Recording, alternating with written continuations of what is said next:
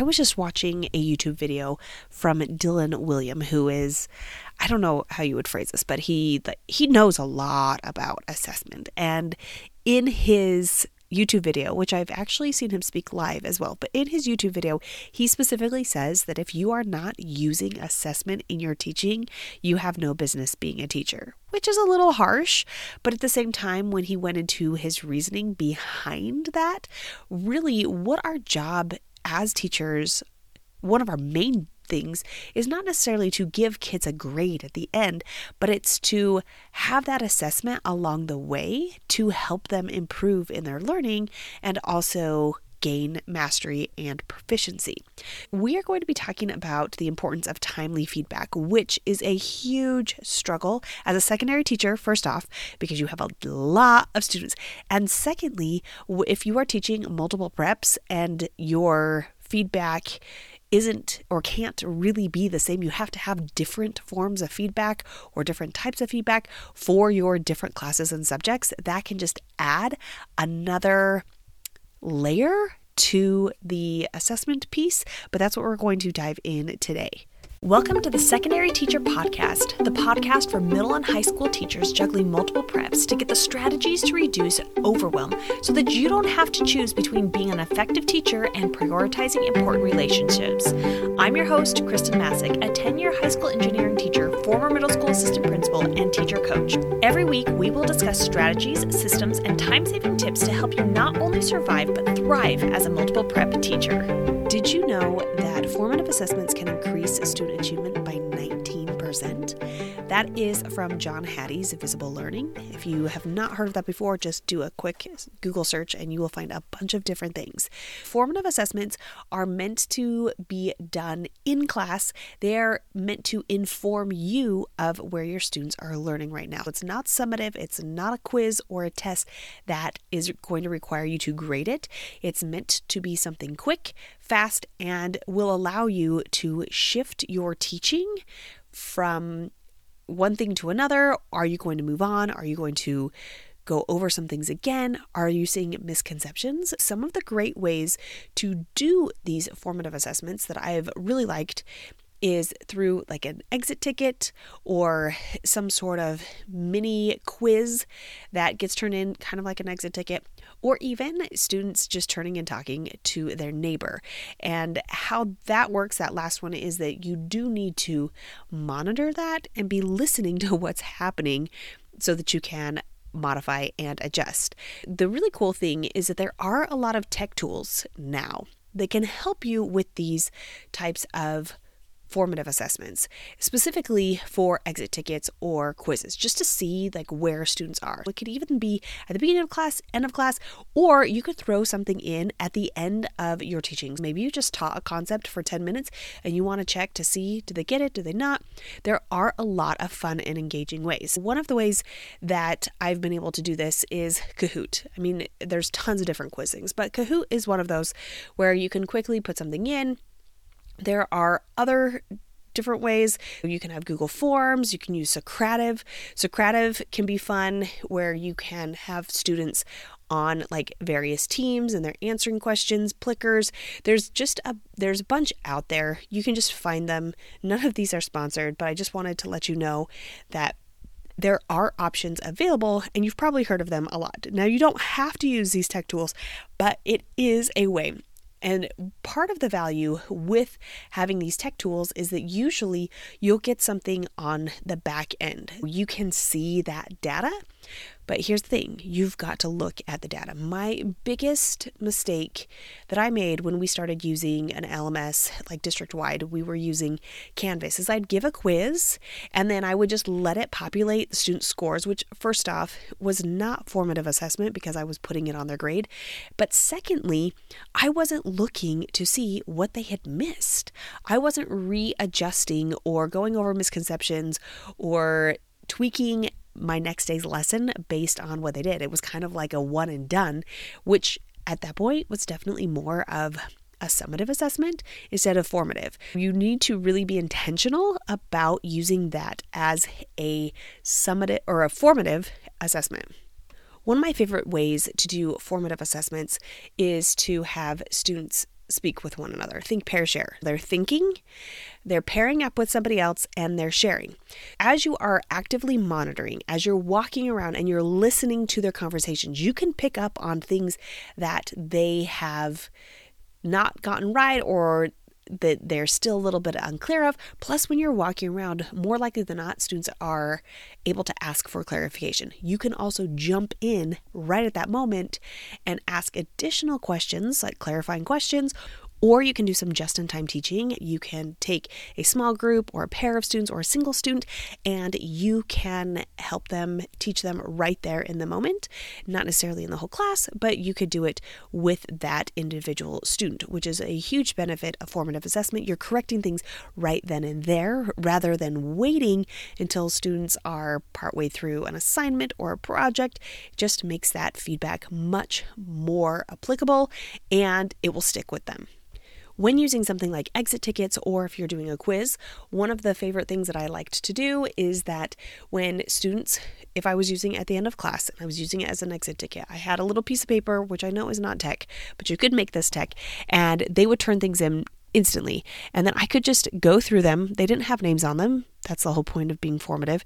And then I could just sort them into piles. Who's getting it, who's not, which faster, if I was using tech, I could probably pull something up. Even if I was in the hall, like between classes, monitoring, I could easily pull up my phone, check to see how students in that class did, make a small note as to what I need to do the next day to review, or also help me inform some of my teaching for the next class period if I was lucky enough to be teaching the same class that following class period.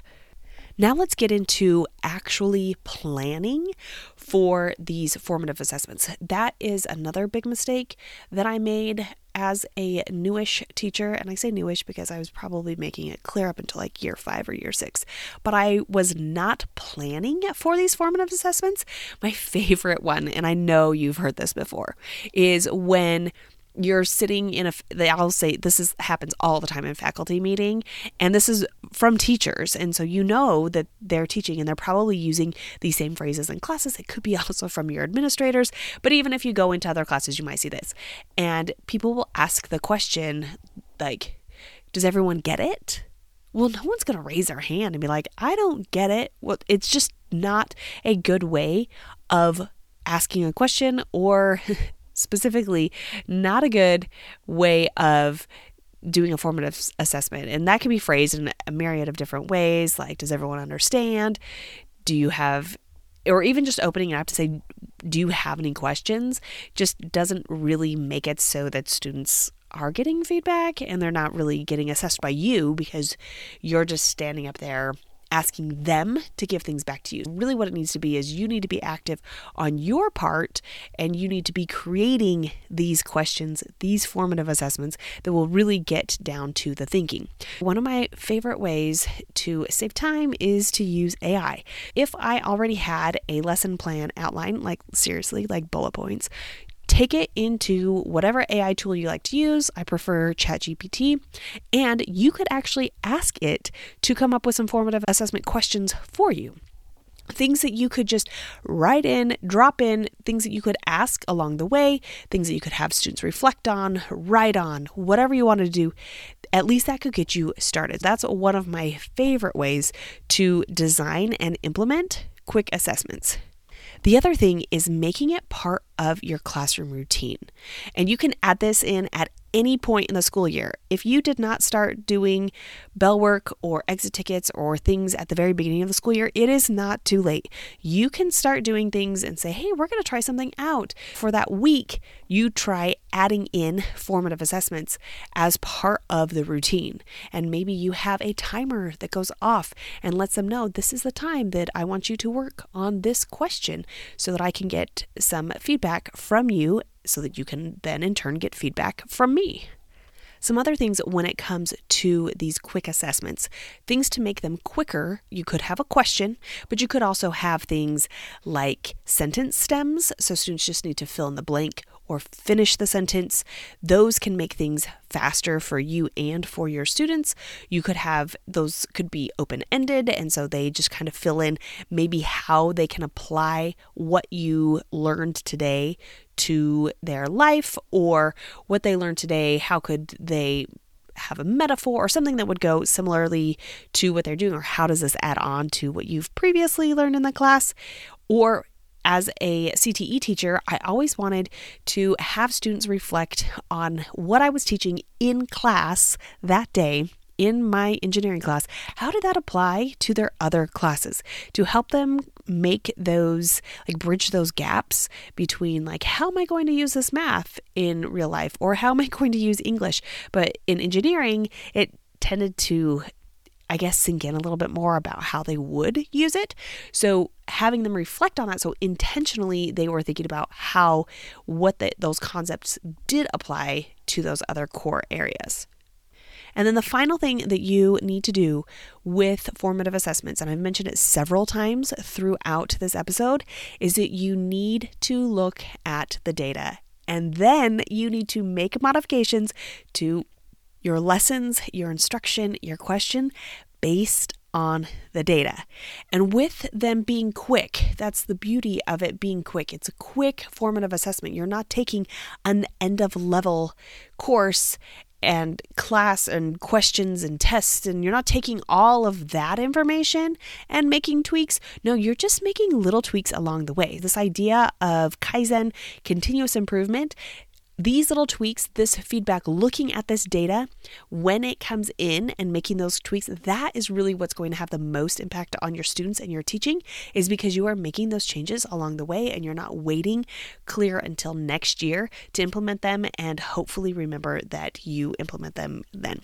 Let's review. Today we talked about formative assessments and how we can use those to maximize our efficiency without taking a ton of time. We talked about what a quick assessment is, and we talked about some different ideas like exit tickets or think, pair, share that can really help you save time, but also give feedback to your students and get feedback yourself as to what needs to be changed.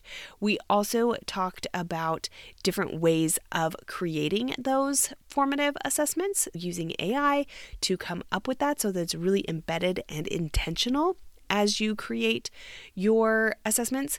And then finally, we talked about the different ways that you can use that data and the importance of using that data immediately to make those improvements so that you can improve for your next class period, your next lesson, whenever you see those students again, and you are continuously improving as a teacher without spending a ton of time.